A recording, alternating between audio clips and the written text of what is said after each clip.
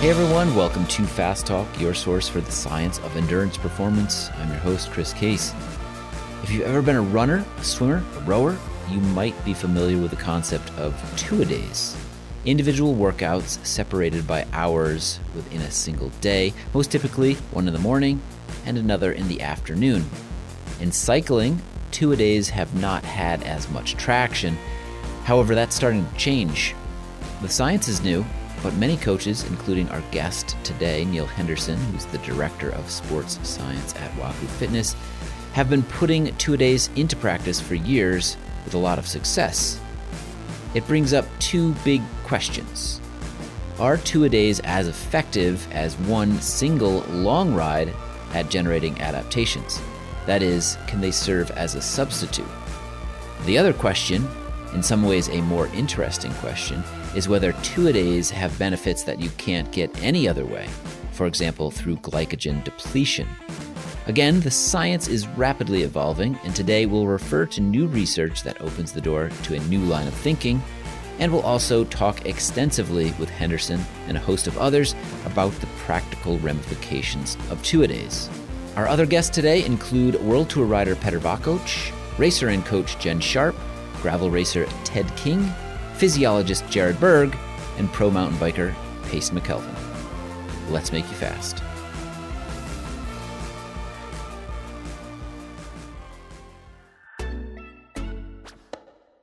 Last week, we announced to members the release of our new cycling interval training pathway. Pathways are a new way to explore concepts, master skills, and solve training challenges. Our new cycling interval training pathway begins with the basics of interval workouts and progresses to more advanced details. How to flawlessly execute interval workouts, which intervals bring which adaptations, and how to analyze your interval workout performance. Over 21 articles, interviews, workshops, and workouts, our new cycling interval training pathway offers you the chance to master cycling's most critical and nuanced workout format. Learn more about Pathways and see our introduction at fasttalklabs.com/pathways.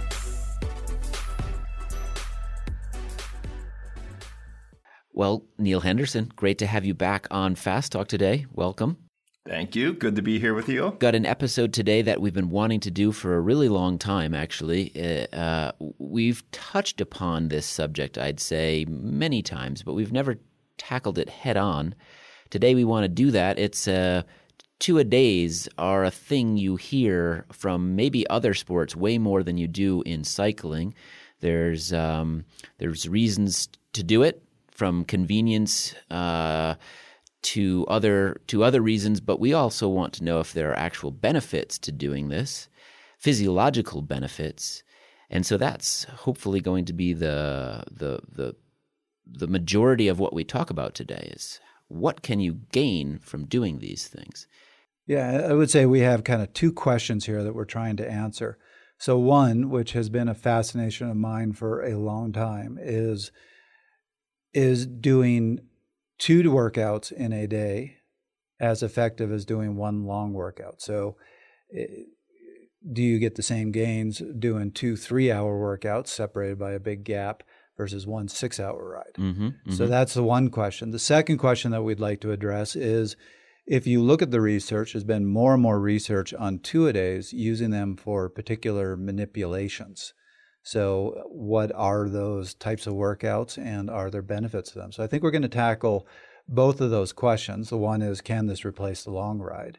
And the second question is, are there two-a-day protocols that actually have unique gains? Do we need to delineate what we actually mean by two-a-days a little bit further from that? Neil, are there other things that we should mention right at the top? Yeah, I think you kind of consider the timeline of what are you separating with time between two rides. So like, how long is it that you spend between two rides to truly count it as two different rides? Like if I ride out to say Hygiene and stop and grab a sandwich and a drink and hang out for like 30 minutes and then ride home, is that actually a two-a-day session? I don't think so. So if I went to Hygiene and back and then rested and then did it again in the afternoon, 2 or 3 hours later, yeah, I would consider that a 2-a-day session. Well, did you take your chamois off?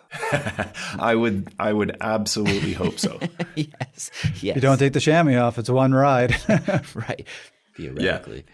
Theoretically, I definitely would be changing chamois. I think would be the best delineation of a 2-a-day. What about intensity? How does that play a role here, Neil?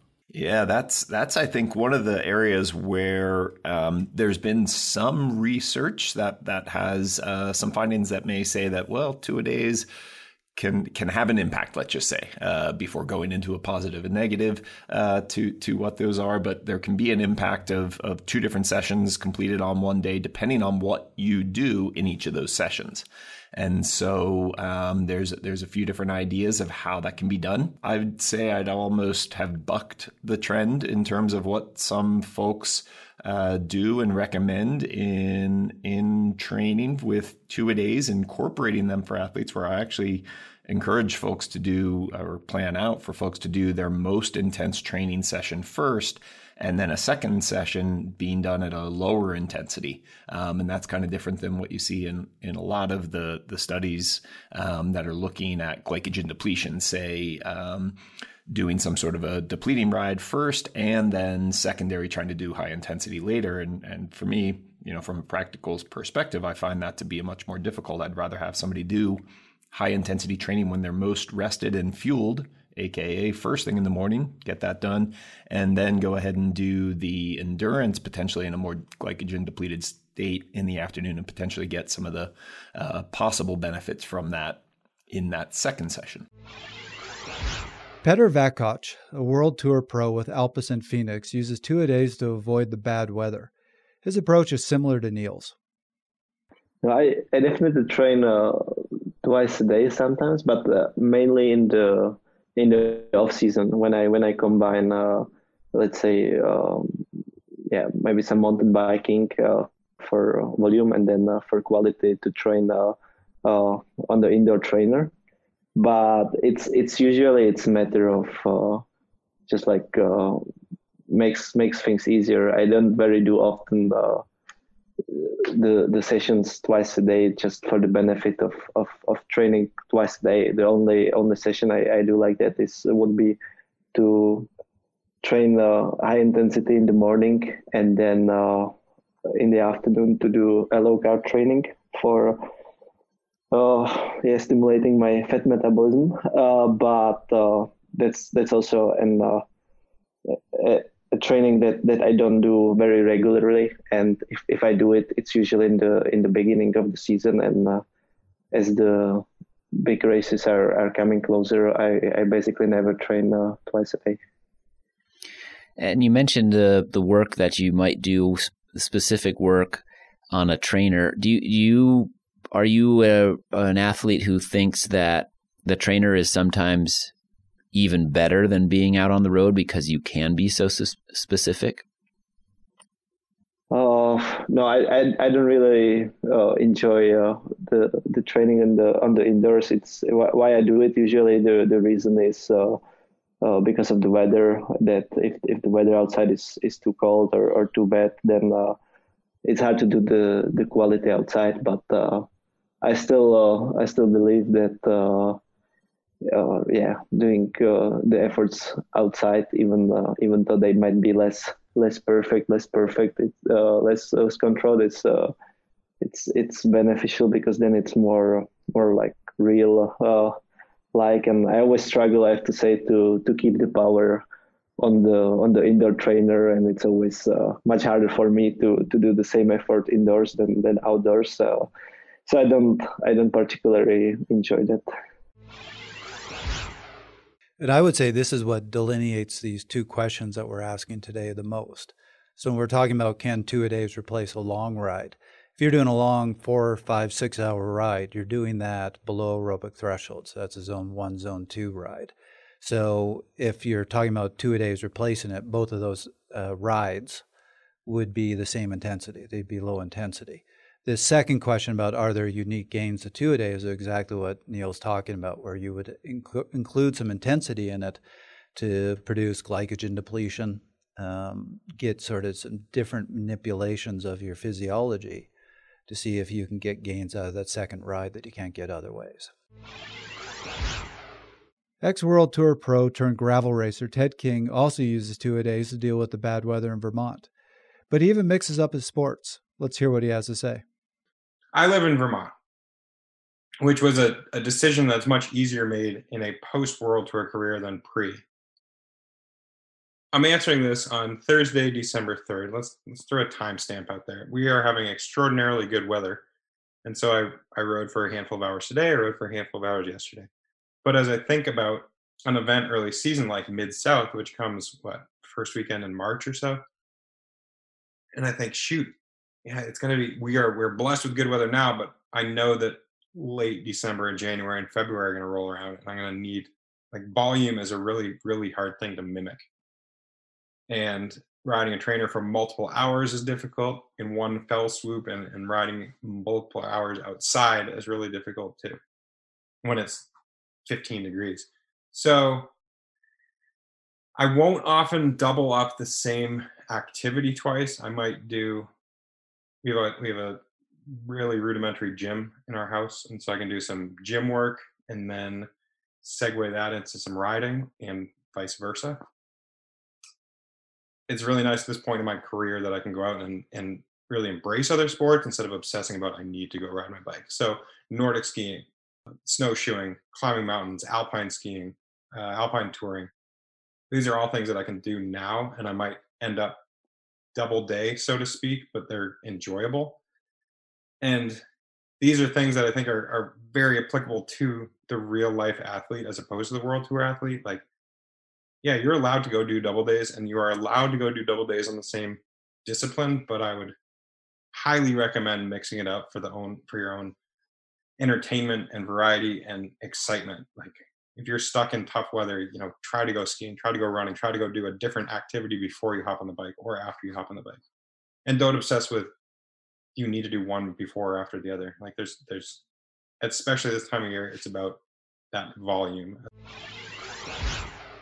One of the biggest uses I've found for two-a-day sessions with just replacing a single long endurance ride is when that training is being done indoors. Being able to go outside and ride 4 hours or 5 hours is much more tolerable than doing a single indoor 4 or 5 hour session. I have done it. I will admit I've actually spent upwards of almost 12 hours on a trainer once in a day, continuously, pretty much, with a couple minute breaks every hour or so. Wouldn't recommend it. Not just because of the discomfort, but the mental strain associated with that. So what we think about a lot of times, I've had training camps, say, with elite athletes. I was in Girona with Rowan Dennis a couple years ago, getting ready for the Giro d'Italia. And so we had a pretty big training block, and there was horrific weather a couple of the days. And we broke things up instead of trying to go out and muddle through 4 or 5 hours in horrible conditions and possibly getting them sick not too long before the start of the race. Did a 90-minute session in the morning and a 90-minute session in the afternoon, pretty much at the same general intensity that we would have done outside for what was planned to be at least a 4-hour endurance ride.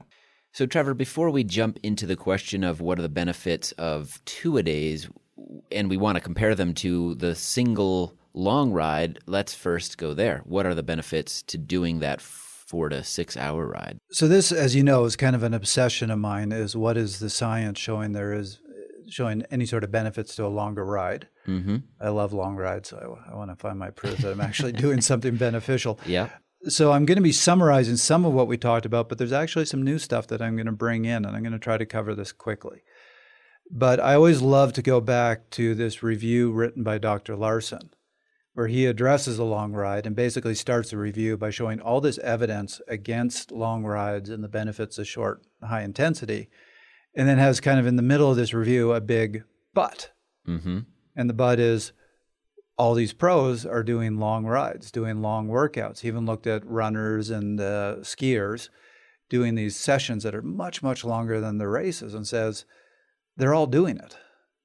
And then goes into the review basically saying, some of this is because it's really hard to get people into a lab and have them do 6-hour rides for multiple months. Mm-hmm.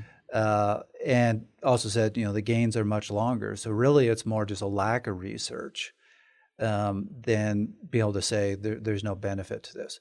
And so what he theorized is, and again, I've covered this a lot, so I'm going to be really quick with this. The pathway that ultimately produces most of our aerobic gains is this PGC1 alpha. And we forgot to put it on our cycling jerseys. We did, but it's in our hearts. It is in our hearts. There are 4 ways to stimulate this pathway. High intensity work does it one way. Low intensity, big volume does it another way. And so I'm going to be butchering this term throughout this podcast because it's going to come up a few times. Chris has already laughed at me off mic for my horrible pronunciation. So I'm going to apologize ahead of time. But the pathway used that they believe the long endurance work hits is this calcium calcinurin. Mm-hmm. Calcinurin. Let's see how many different ways I pronounce that today. Calcinurin. Right.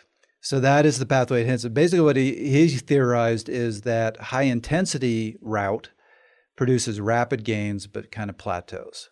This calcium pathway takes longer but doesn't seem to plateau as much. So over time you're going to get greater and greater gains. So it seems to promote slow twitch muscle fiber development. It actually promotes conversion of fast twitch muscle fibers to slow twitch muscle fibers. So that's kind of the theory. These longer rides really hit that. So the question is, how do longer rides do that? One of the ideas, and we actually had an interview a long time ago with Dr. Hawley who brought this up, said that basically when you do a long ride, yes, your slow twitch muscle fibers do start to fatigue. And what happens, so then you get into what's called fiber cycling, where because the fibers are fatigued, you're going to start recruiting other fibers and give some of the fibers that have been working really hard a rest. So what are the fibers you're going to recruit? You're going to start recruiting fast twitch muscle fibers and force them to work aerobically, which they don't like. So that was kind of his theory. We always had that interview with him, but actually there was a study that came out that really kind of backed what Dr. Hawley was saying. Where they had athletes do these long rides. And then they did muscle biopsies on them to see the impact. And what they found was you certainly saw a fatiguing of the muscle fibers, both the slow twitch and the fast twitch muscle fibers. They just weren't able to produce the same power, which backed this idea that over time, you're going to have to recruit more and more muscle fibers to put out the same sort of power. But what was very interesting is you saw a decrease in calcium sensitivity in just the fast twitch muscle fibers. So here again, we're talking about this calcium calcinurin pathway, and you're seeing a desensitization to calcium. So theoretically, and they didn't bring this up, you're going to have to release more calcium. You're going to actually have to hit that pathway harder in the fast twitch muscle fibers. And again, that calcinurin pathway promotes fast twitch to slow twitch conversion. So here's a study that's kind of backing this whole idea that over time, you're going to hit those fast twitch muscle fibers and actually promote them to work more aerobically, work more like a slow twitch muscle fiber. Really interesting in the study is they showed that shorter rides at the same intensity, so something under an hour. In the study, they used a 4-hour ride. Something under an hour has almost the opposite effect. So the explanation for why this happens is oxidative stress. So you need that time to build up ROS. And actually what you saw on shorter rides, you didn't have that time to build up ROS. So you saw an increased sensitization to calcium. So there's your potentially an argument that doing a bunch of shorter rides and saying I've done the same volume actually isn't going to produce the same benefits as a longer ride where you're generating some oxidative stress and hitting that particular pathway. One other thing I'll quickly mention as a potential benefit to long rides, and this is something that Dr. Inigo San Millán has talked to us about, and he really focuses on, is MCT1 and MCT2, and sorry about or MCT4, all the terms. MCT1 and MCT4 are transporters for lactate. So MCT4, you tend to find on anaerobic cells that produce a lot of lactate. MCT4 pumps the lactate out of the cell. MCT1 you tend to find on the heart and in slow twitch muscle fibers.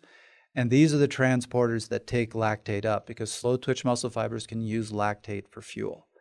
So good endurance athletes are going to have a lot of MCT4 and a lot of MCT1. This is what helps them to manage lactate buildup. And multiple studies on this, we will put the references up on the website, but MCT4 tends to be promoted by high intensity work. So again, that's the transporters that get the lactate out of your cells. MCT1 tends to be mostly promoted by long endurance work. And that is, again, the transporters that allow the slow twitch muscle fibers to take up lactate and use it as fuel. So there's another potential benefit of the long rides. There's other smaller things, but those are the two big ones that I really wanted to talk about, particularly that calcineurin pathway, because it's going to come back up when we talk about the two-a-days. We just explained the benefits of long rides. However, we still have the question of whether replacing a long ride with 2 easy rides has the same benefits. Let's hear what physiologist Jared Berg has to say about this. 2.5 hour rides to me and a 5 hour ride, I feel like that's getting fairly similar, right? Once you're over sort of 2 hours, you're sort of in a spot where you're you're putting some nutritional demand and stress on your body. There's a lot of endurance there. And then you take a little break and you repeat that, 5 hours later. Yeah, you're that sort of, to me, equals a 5 hour kind of ride. And those are going to be pretty similar. Not to say that there's a specific stress associated with being on the bike for 5 hours straight that you don't need, but you could certainly supplement, one of your long rides with 2.5 hour rides every week or two.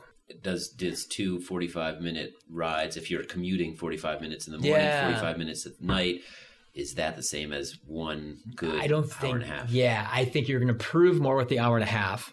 You're going to see improvements. The 45-minute one, or like me, you're 45 minutes from work, I'm 30 minutes from work, this kind of thing, probably.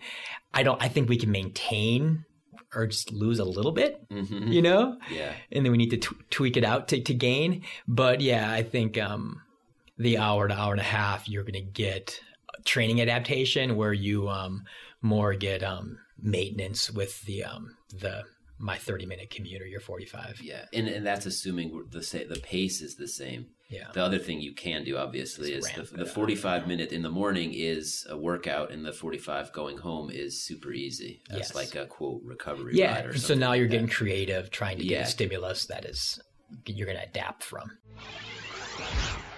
There's a lot of aspects, for sure, at work, separating out what the benefits are and what type of training will create a certain type of stimulus is really important.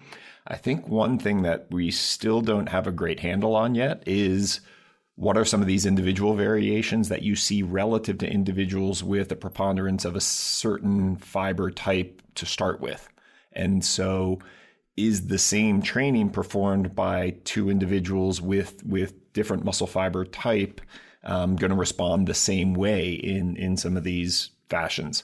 And so I would say that probably not, from some of the information that is out there, that looking at a cross section and seeing certain types of responses on average may be definitely useful. Though I think when you start to look in a little bit closer at one type of individual with, say, a higher percentage of fast twitch muscle fiber versus an individual with a higher percentage of slow twitch muscle fiber, you may see some differences in those same equal training types with regard to their response and what actually may lead to best performance for those 2 individuals.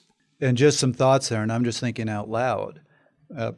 Again, one of the biggest things that this calcineurin pathway promotes is the conversion of fast twitch fibers to slow twitch fibers. So if you're new to cycling and and you don't have a good ratio and you want to improve your endurance, potentially this longer work and promoting some of that conversion could be good.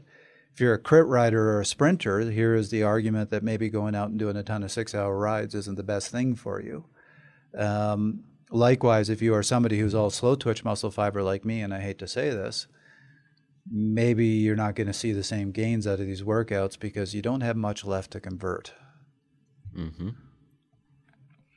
Definitely. There's for sure interactions there. And one thing that's also interesting, a paper that I was recently reading about some of the glycogen depletion levels and differences between fiber type is you'll actually see some greater degree of depletion in slow twitch fibers, whereas the fast twitch fibers in the same muscle area are not depleted at the same degree, which is kind of an interesting thing. And whether that's a protective mechanism going on, or I'm not sure exactly what the root cause there, but doing a fatiguing activity that did result in depletion of the slow twitch fiber did not in the same area, same muscle group, result in the same level of depletion within the fast twitch fibers, which are, again, ones that are going to be using even more glucose, generally speaking, we would say, for a given intensity. To get back to the general question of what are the benefits of long rides, there's the whole aspect of if, say you're about to race, or not about to race, but your target race is a approximately 6 hour long effort. If you are not ever riding 6 hours, then there's a lot of things you're not training specifically for, not to mention the fueling aspect of it. If you're only doing 1.5 hour rides leading up to a 6 hour race, how do you fuel? That changes. How do you prepare psychologically? That changes. So not having long rides, or the benefits of long rides, are the specificity to the types of races that people do in bike racing. Would Neil, any other thoughts there? Yeah, for sure. I mean, there's an aspect of the specificity of training that if you're not prepared to go the distance properly, if you're not properly prepared, it's going to be, you're going into uncharted territory. Though for some of the ultra distance, like even longer distance, very rarely would we recommend training at the duration of your event, especially, or longer. So somebody who's doing, a road race that's going to take 3 or 4 hours, for sure it's possible to exceed that duration in training, no problem, and potentially, match the total demand in training with some frequency. Whereas somebody who's getting ready to do a 200-mile gravel race that's going to take them 8 or 10 hours, very rarely would you recommend somebody consistently go out and do 8 or 10 hour long training days, or go even beyond and do 12-hour training days, and not have them show up just completely shattered, tired. And if you're doing Race Across America? Yeah, Race Across America, you don't go one way to warm up for it and train for it and then go the other way to race it. At least I don't think. I guarantee somebody probably will do that, or has done that, and probably has had success doing that, but probably not because they did that. It's just, there's some people who are capable of doing amazing things, but by and large, we wouldn't recommend necessarily going way over your extra ultra distance efforts in preparation. Yeah, I do love some of the workouts. I had a friend who raced Across America a couple times. I remember one weekend, so it was Thursday or Friday, and I asked him, "What are you doing this weekend?" And he says, "I'm training." I go, "Well, what are you doing?" He goes, "The weekend." Yeah. This weekend. Yes. Yeah. I mean, I did 24 hours of Moab solo many, many moons ago when I was, trying to figure out why people did those kind of things. I still never figured it out, actually. And it took me over 25 hours to complete a 24-hour race. So, I'm not that good at it. I've never heard of such a thing. But I mean, if you are doing a race that's 5-6 hours, which is doable, and the longest ride you've done leading up to that is 1.5 hours, 2 hours, I think you're in trouble. Mm-hmm. You do need to do some of those longer rides. To flip it around, if your races are 1.5 hours, 2 hours, there is tons and tons of evidence of elite, like Olympic medalists who do shorter events like the 1,500 meter run, who still regularly do 20-mile runs as part of their training. So I do think if your event is shorter, there's still benefits to be gained from doing longer workouts. I would agree. There's another aspect that we haven't even talked about, but, on the psychological side, those long endurance rides, there's a little bit of a confidence that you can build with that. and time to experiment with your nutrition and things like that. And, in some cases, the psychological part of like being by yourself, like in your own head for, 4, 5, 6 hours, not always relying on doing it with a group, especially if you're in an event where you're not going to be with lots of other people the whole time. If you're doing like an ultra distance mountain bike race or, something like that, where you're out by yourself for a large portion of the time and you've only done group rides leading into that, I'd say you might not actually be specifically well prepared from the psychological perspective. Then the next question, how do the 2 days compare here? How can 2 days give these same benefits? We have to break this down, go one by one, I would say. But Neil, I'll turn it back to you. I know this is a big question. Let's first take that physiological side of things. What do you see here in practice? Big picture, there's the goal that you're trying to give for a training session that's really important. So training itself isn't just like the time that you put in and you get a result. It's actually the time and the type of effort that you put in. So in some cases, we can find that splitting up a given training session can lead to a little bit better output and higher training load accumulated than could have been done in a single training session. That's one way that I tend to look at some of this aspect of 2-a-day training and can you find some additional benefit? And I've done this in some cases more with running than in cycling for building up someone's endurance, because running itself is a little bit more stressful on the body and the mechanical perspective there. And when we fatigue on a bike, our form can change a little bit, but our legs still kind of go in a circle as we're attached to the crank with our pedals. When we run, if we fatigue and break down our mechanics, we actually set an athlete up for more problems with injury. And so cycling, again, there can be some overuse type of things of just continually stressing the same area. And if your mechanics break down to the point where you're adding a lot of stress in a given area, then yes, you could also have the same thing on a bike, but probably a little bit more of an issue with running. And so for some folks, instead of having them do that, say 20-mile long run, they're not capable of doing that without really breaking down after 10 or 12 miles. Having them do 2 different 10-mile runs with some recovery period in between can lead to a little bit better output in that way. And that's certainly what you see in other endurance sports, particularly the ones where there is that sort of impact that you have to be careful of. When they increase their volume, they don't do it by making the workouts longer. They do it by adding more workouts. Yep. And that's, again, something that in cycling, I would say, has been less common for endurance training. For somebody who's a road racer and that kind of perspective, a single ride, a single race in a day, doing 2 different workouts is kind of a foreign concept for a lot of folks, especially from a more historical perspective, we'll say. Nowadays, we're seeing a lot more athletes that are used to, doing multiple sessions in a day, whether they come from a track cycling background, which by and large, we have in many cases that competition, 2 competitions each day or sometimes even more, that you're actually competing at different times within the same day. And so there's automatically 2 a days just part of what you do in the competitive landscape as well as then in training, because even access to a velodrome is somewhat limited. So, you might have a 90-minute window in the morning with your national team and then another 90-minute window in the afternoon or evening, and you don't have enough time to get everything done in one of those sessions, so you split it up and do part in the morning and part in the afternoon. Let's hear from track racer and coach Jen Sharp about how she uses 2-a-days for her track training. Yeah, sure. So within track, it's very skill specific or very energy specific. So we would often do a really hard track session in the morning. It'd take a couple hours of recovery, at least 4 hours, and then go and do an endurance ride after. The purpose of that at the time felt like exhaustion. But, and then I'm sure that there was some physiological advantage of doing that heavy load.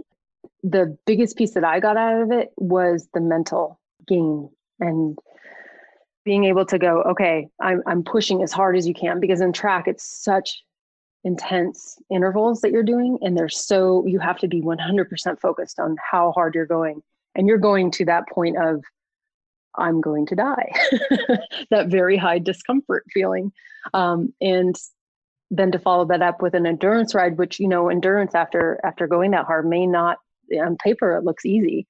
Physically, you're exhausted and you're mentally spent because you put so much time and energy into those intervals in the morning session. But then at the same time, it also gave you a break because you didn't have to push as hard in the afternoon. And how often were you doing this? During training camp, which would be probably a 5-day training camp, we do it every day, basically. I would say I probably did it for 3 years. And so just to be clear, you do a 5-day block, 2-a-days each of those days, and then that would be it for that year? Or you would do it again? Yeah. So that would be it for that training session. And then so with track, it's usually a winter sport. But we would train in the summertime like that, leading up into nationals. So the nationals used to be in August, when I was competing.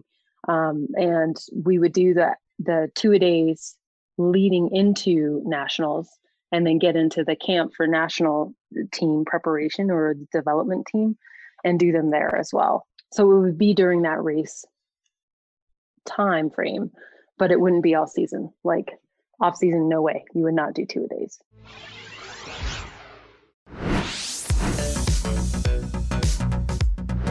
Hey, I'm Ryan Kohler, head coach and physiologist at Fast Talk Laboratories.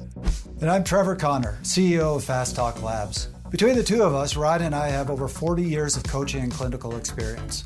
From juniors to masters, national level athletes to club riders. Our team at Fast Talk Laboratories is pleased to offer new solutions and services. Now you can get the same guidance and testing available to athletes at national performance centers.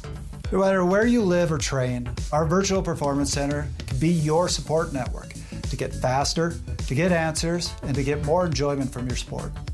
Schedule a free consult. We'll discuss your background and recommend a path forward. Book a coach and help session. We'll help you push your thinking and find new opportunities. We can troubleshoot challenges and find solutions. Even if you're working with a coach, we can help support you and your coach by bringing a neutral, science-based perspective to your training. Schedule inside testing you can do from anywhere in the world. We can reveal incredible insights into your personal physiology and strengths as an athlete, plus next steps to improve your performance. Improve your nutrition with a consultation tailored to your needs. Or create a personal race day nutrition plan. We can even help you with workouts and skills. We offer in-person and virtual sessions to guide key workouts or improve technique. Fast Talk Laboratories is here for you, wherever you are. See how we can help at fasttalklabs.com/solutions. So the one way to do a 2-day, simple, take a long ride, cut it in half, put it in 2 parts of the day. That's one way. There's some other ways that people are incorporating 2-a-days into training with a manipulation component, I guess you could say, to that. And Neil, I think here's where I'd like to hear from you on how you've put it into practice with some of the athletes you're working with. The way that I typically will do this with athletes that I coach is to do a high-intensity training session in the morning, followed then by a lower intensity or even exclusively low intensity session in the afternoon.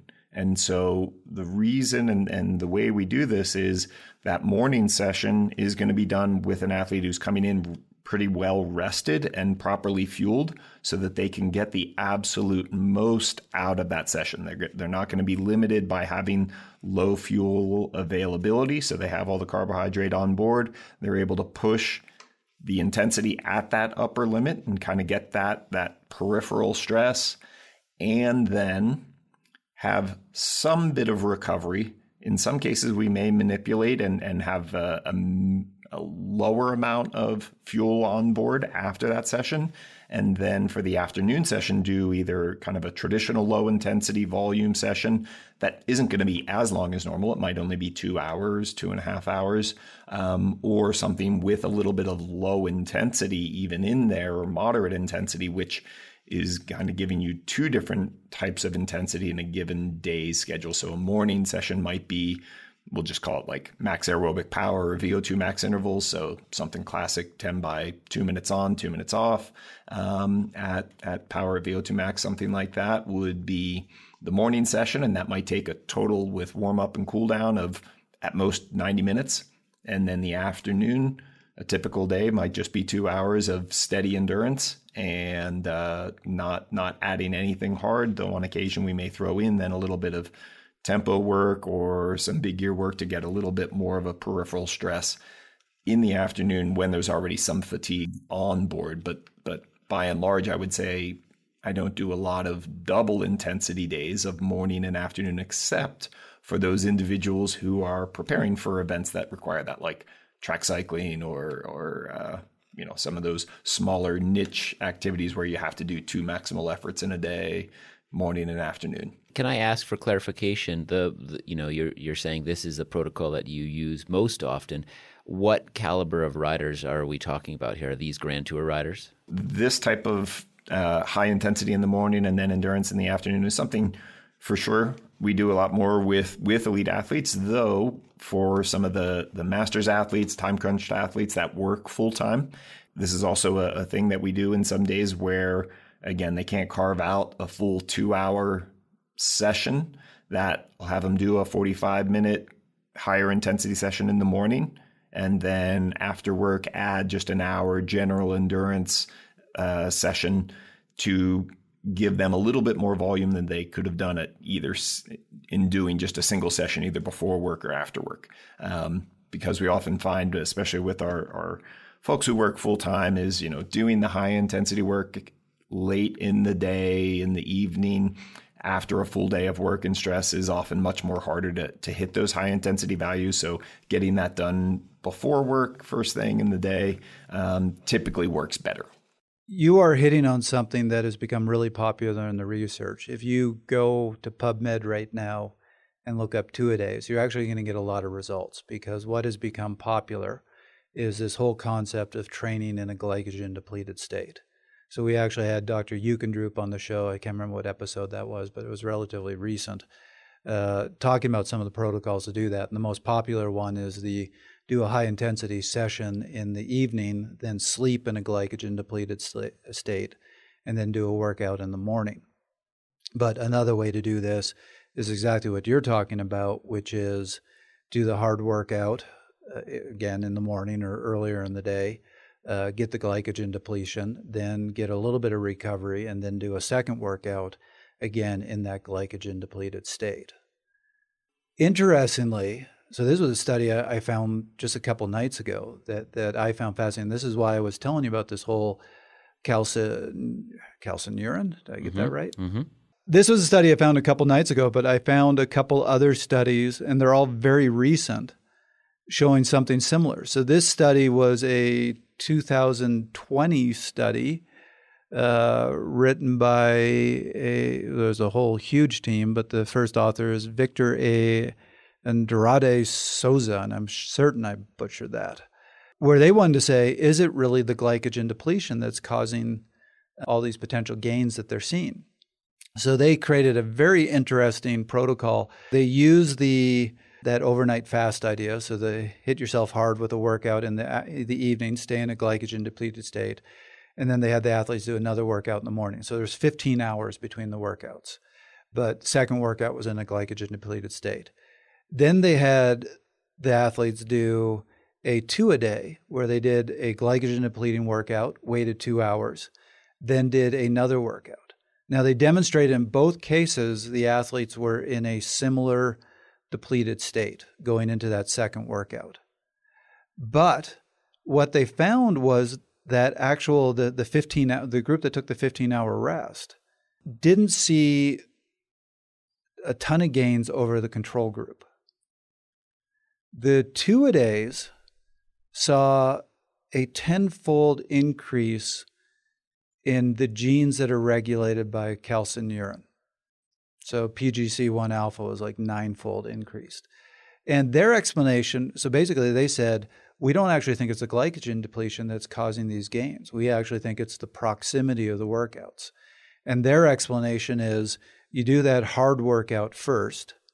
That starts to ramp up these genes.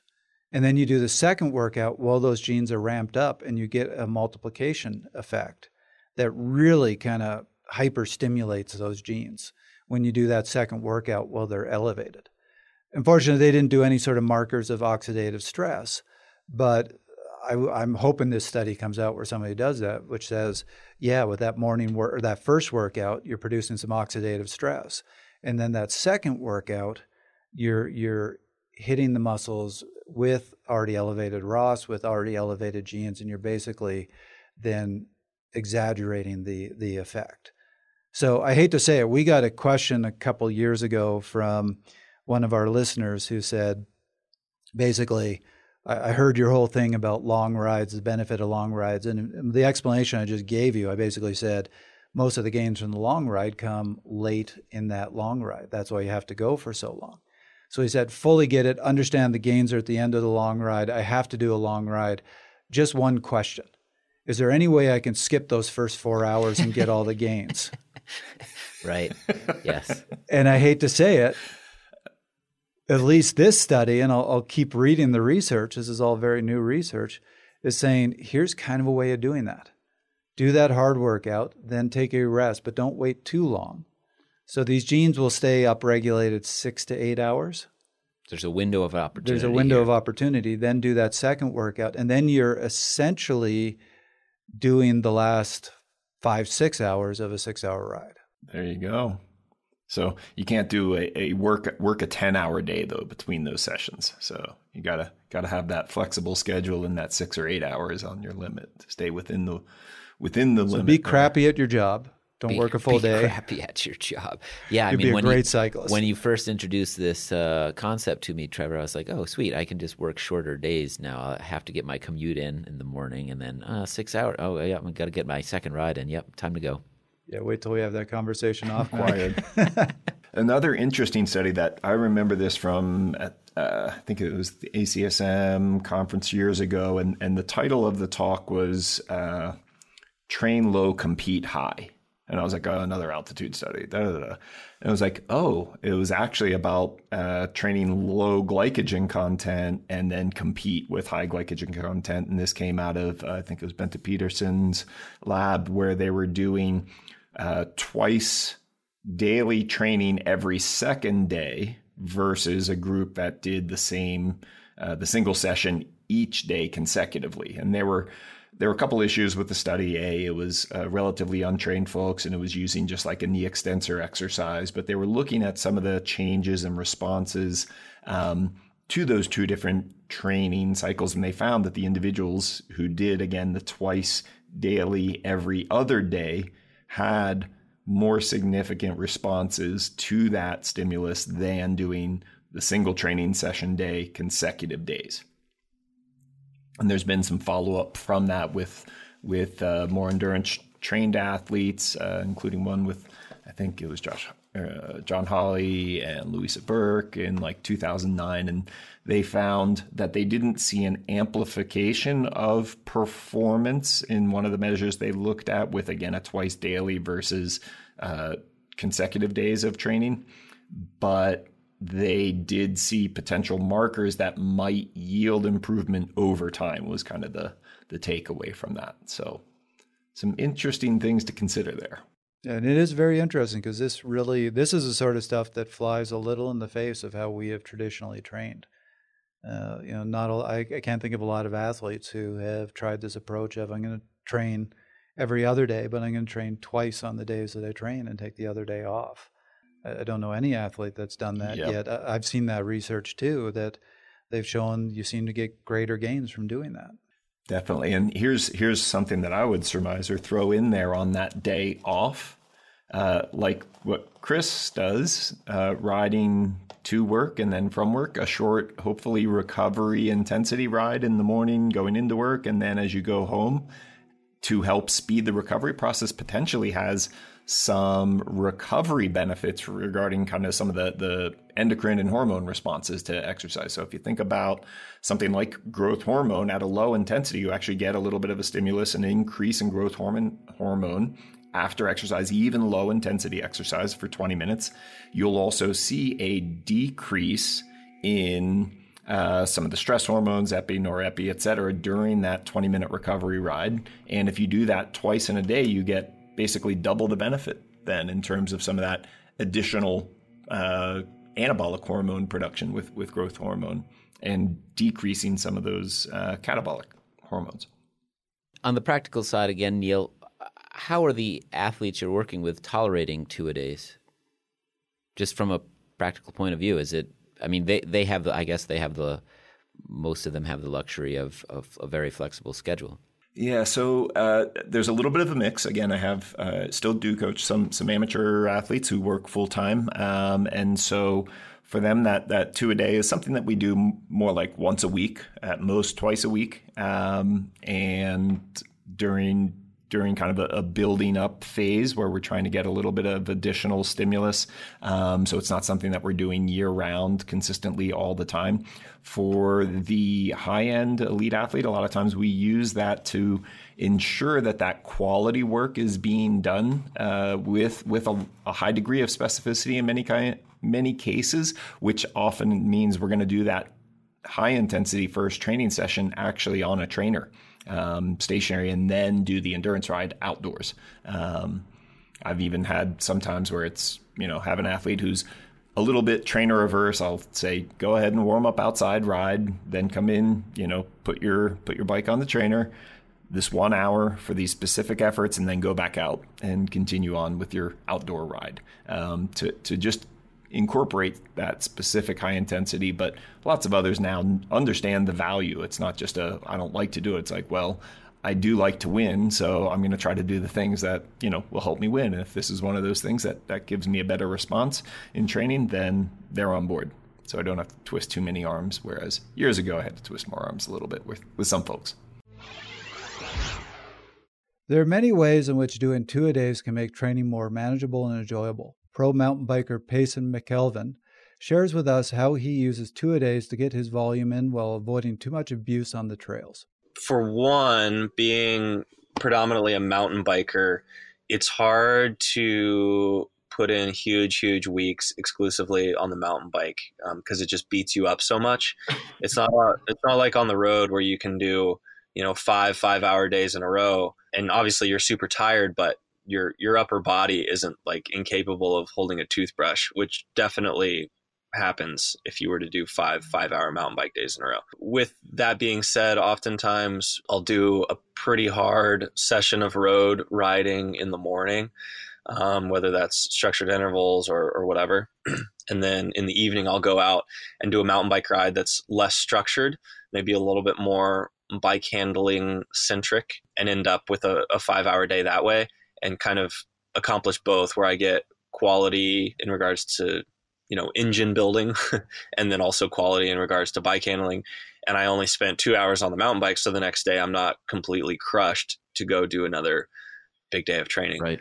Other times we'll do the local Durango Tuesday night group ride, which is a race group ride. It's completely insane. There was, I think it was last year or 2 years ago, all 3 of the mountain bike national titles, professional mountain bike national titles, were on the ride. We had world champions, etc. Very competitive ride. And in that scenario, sometimes I'll do 2-ish hour road ride in the morning that involves a good amount of tempo, or sometimes even an interval workout, some motor pacing, whatever, in the morning. And then we'll do the group ride in the evening. And we found that'll just, even that extra like 4 to 6 hours of recovery between the two allows for a much more quality group ride. I'm able to compete a little better than if we were able to just combine the two and have one big 4 to 5 hour ride. I also think that there's, just intuitively, I have nothing to back this up, but it seems like when you're really trying to, optimize weight, body composition, all that sort of thing, it seems like when you exercise twice in a day like that, your metabolism just kind of stays elevated all day. I feel like it's more beneficial for that reason, rather than your body just totally shutting off. Say you finish riding at 1 p.m. and then the rest of the day it just gradually kind of shuts off. when you hit it twice in a day like that, to me, it sort of has an added effect. And then almost always, I'd say 3 times a week, we're doing some sort of gym component also. And so obviously that's a 2-a-day situation too. Yesterday, I sort of had a triple where I did some time on the rollers inside pretty early in the morning, got into the gym, did a hard session there, and then had sounds crazy to say now, but had a 4.5, close to a 5-hour ride in the afternoon. So yesterday was just like on all day. But even those little breaks between, maybe they gave me a little something physically, but also psychologically, it can go a long way to just get a lunch break between all that.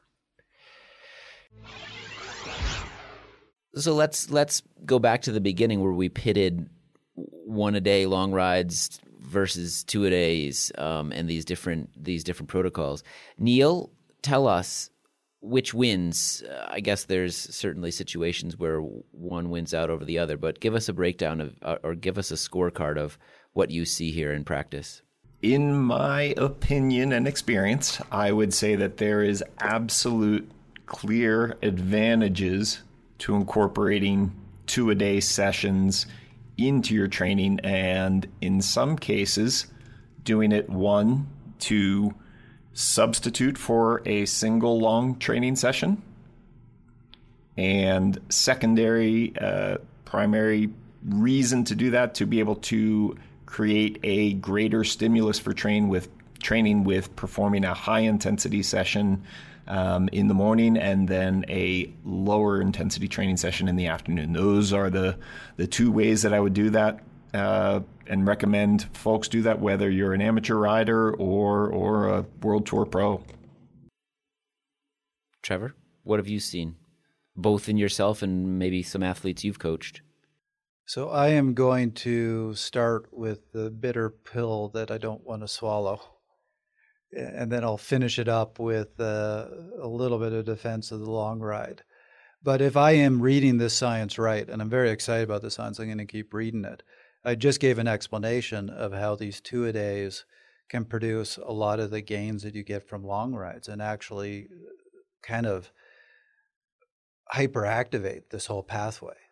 So there's potentially a lot of good gains from these 2-a-days. The other thing I'm going to add to that, you go back to that Larson review where he talked about the science behind the short high intensity versus the long ride, where he concluded his review was to say that long slow hits this calcium calmodulin calcineurin pathway. High intensity, as I remember, hits the AMPK pathway. And he basically said, if all you're ever doing is hitting one of those pathways, you're going to be limited. You really have to hit both. And so he actually made the argument for a polarized approach to training because of that. If you do the 2-a-days the way that Neil just described, you're getting that high intensity in the first workout, so you're hitting that AMPK pathway. But in that second low intensity workout, you're hitting more that calcium calmodulin calcineurin pathway. So you're getting the sort of gains that you would get from a long ride. Plus, like I said, you're kind of supercharging it. So here's a way of actually hitting both pathways in the same day. So if I'm reading the science right, if that's correct, there's a real benefit to this. So yeah, I'm trying to swallow this pill. The one thing I will say in defense is, Larson brought this up as well. High intensity work causes autonomic stress, and too much autonomic stress is what leads to overtraining. If you are constantly repacing your long rides with 2-a-days, you run that risk of really fatiguing yourself. So I think my answer would be, I think it would be good to periodically replace a long ride with this. I would not be doing it all the time. Yeah, I think that there's certain situations here. For example, what Neil started the show with, a story of Rowan, and if it's nasty weather out there and you risk getting sick and you think you want to do that 6-hour ride, but man, it's better to just try to break it up and do 2 Zwift sessions or something like that. That's a great application. We also talked about some of the things that I don't think two-a-days can ever replace, which is that specificity of race distance, the psychological aspect, the fueling, all of that. So, but certainly it can be a convenience if you can work it effectively into your program. For example, people that do commute. But you can't just do the same thing every day, or you're going to get stale, or you're going to get overworked, or whatever. You have to think a little bit more about it, and so there are definite ways to incorporate two-a-days in effectively. And I think at the same time there are things that it just cannot replace. Yeah, that's what I would say, but I would ask a follow-up question of you, Neil. Do I have it right? Do you think that there are certain things that you just cannot replace when it comes to that one long ride, or are there times when you're just like, I don't see the benefit all the time? Yeah, I still do find the value in having a long ride as part of your training schedule and things. It's something that needs to be done. Now, how long that is again relative to the time of year and what you're getting ready for. So in some cases for somebody who's doing, shorter races, a criterium, a 30, 45-minute race, a long ride, 3 hours is long, relatively speaking, and you're going to get a lot of appropriate training stress from that, relatively speaking. But you don't have to do whatever you consider that long ride relative to your training history and demands every single week. And so that's where I see for a lot of amateur riders, they kind of get stuck in a rut of Saturday is always my long ride, or Sunday, or whatever day it is. They do the same thing week in and week out most of the year round. And for me, replacing some of those sessions and varying things is really where we see some of those benefits. So changing things up in most cases is going to provide value as long as there's a purpose to it. If you just do the same thing week in and week out without ever changing, you're going to get stale. You're not going to get the adaptations that are truly possible. And so in most cases, I would say for those long rides, for a lot of amateur riders, maybe you do 2 weeks, consecutively with that long ride on the weekend. That might be normal if you're working and whatnot and family. You get that long ride Saturday or Sunday, a couple weeks in a row. And then the third week, you don't do that same long ride. You maybe do a shorter, intense session in the morning, do some honeydew stuff around the home, get things done that you wouldn't have otherwise done because you'd normally be doing that long ride. And then in the afternoon, go out and do a little bit of a shorter endurance ride, maybe an hour and a half or 2 hours, and see how your body is responding and adapting to that, as well as, maybe how much more tranquil your home life might be. Yeah. I mean, I was going to say too, there is the convenience factor, but I got to say sometimes just getting the one long ride and it might actually be more convenient than the 2 rides where you're having to prep and having to shower afterwards and all that sort of stuff. So context matters and situation matters. And absolutely. Yeah. Your laundry is clearly a part of that. That's your non-training stressor in some cases. All right. So, Neil, you've been on the program before. You know how we like to close out. We have been recapping things here at the tail end of the episode, but we do like to close with a 60-second take-home from each of the guests. What would you say, Neil, is the most important message here from this episode? Yeah, my big takeaway would be, number one, don't be afraid to change up some of your training and replace an occasional long ride with a double session where you do a little bit more of an intense session in the morning, and then in the afternoon, several hours later, 3-4 hours at least, go out and do then a slightly shorter than normal endurance ride, maybe 2 hours or so, and keep the intensity on that second session then to your normal low intensity session. Also, don't be afraid to mix things up and have rest and recovery built in, and potentially even doing those double recovery sessions might be beneficial for those of you who work full time. And if you do a really heavy session on a Wednesday, then Thursday doing a short 15-20 minute spin in the morning, and then again in the evening the following day might help you recover a little bit faster and leave you ready for your next more intense day. But don't forget a long ride, maybe just not every single week. Trevor, what would you add there? Pretty comprehensive by Neil. He stole all the good ideas, didn't he? Well, he did take all the good stuff. And as the guy who absolutely loves his 6-hour rides, I feel like my take home should be to plead the fifth. So plead the sixth. Plead the sixth. Ooh, there we go. I like it. Reading the research, there does seem to be benefits to the two-a-days. And Neil just summarized it really well. So really the only thing I have to add is, and we might have to have a follow-up on this because there is more research coming out on it, and I'm going to track that research. But the focus has really been on glycogen depletion. I always worry about that. Even Dr. Eukendrup brought that up, that trying to train in a glycogen-depleted state can be really fatiguing. It's tricky to get it right. Right. And I like the fact that I've now seen 2 studies that are saying, actually, the glycogen depletion might not be as important as we thought. It's the proximity of the workouts to one another. So I really like Neil's protocol of do something hard in the morning, then do something easy later in the day. So the only thing I would add to that, and obviously if you have work, this makes it hard, there's a window. There's a window where those genes are upregulated, and you want to do that second workout while they're upregulated to get that additive effect.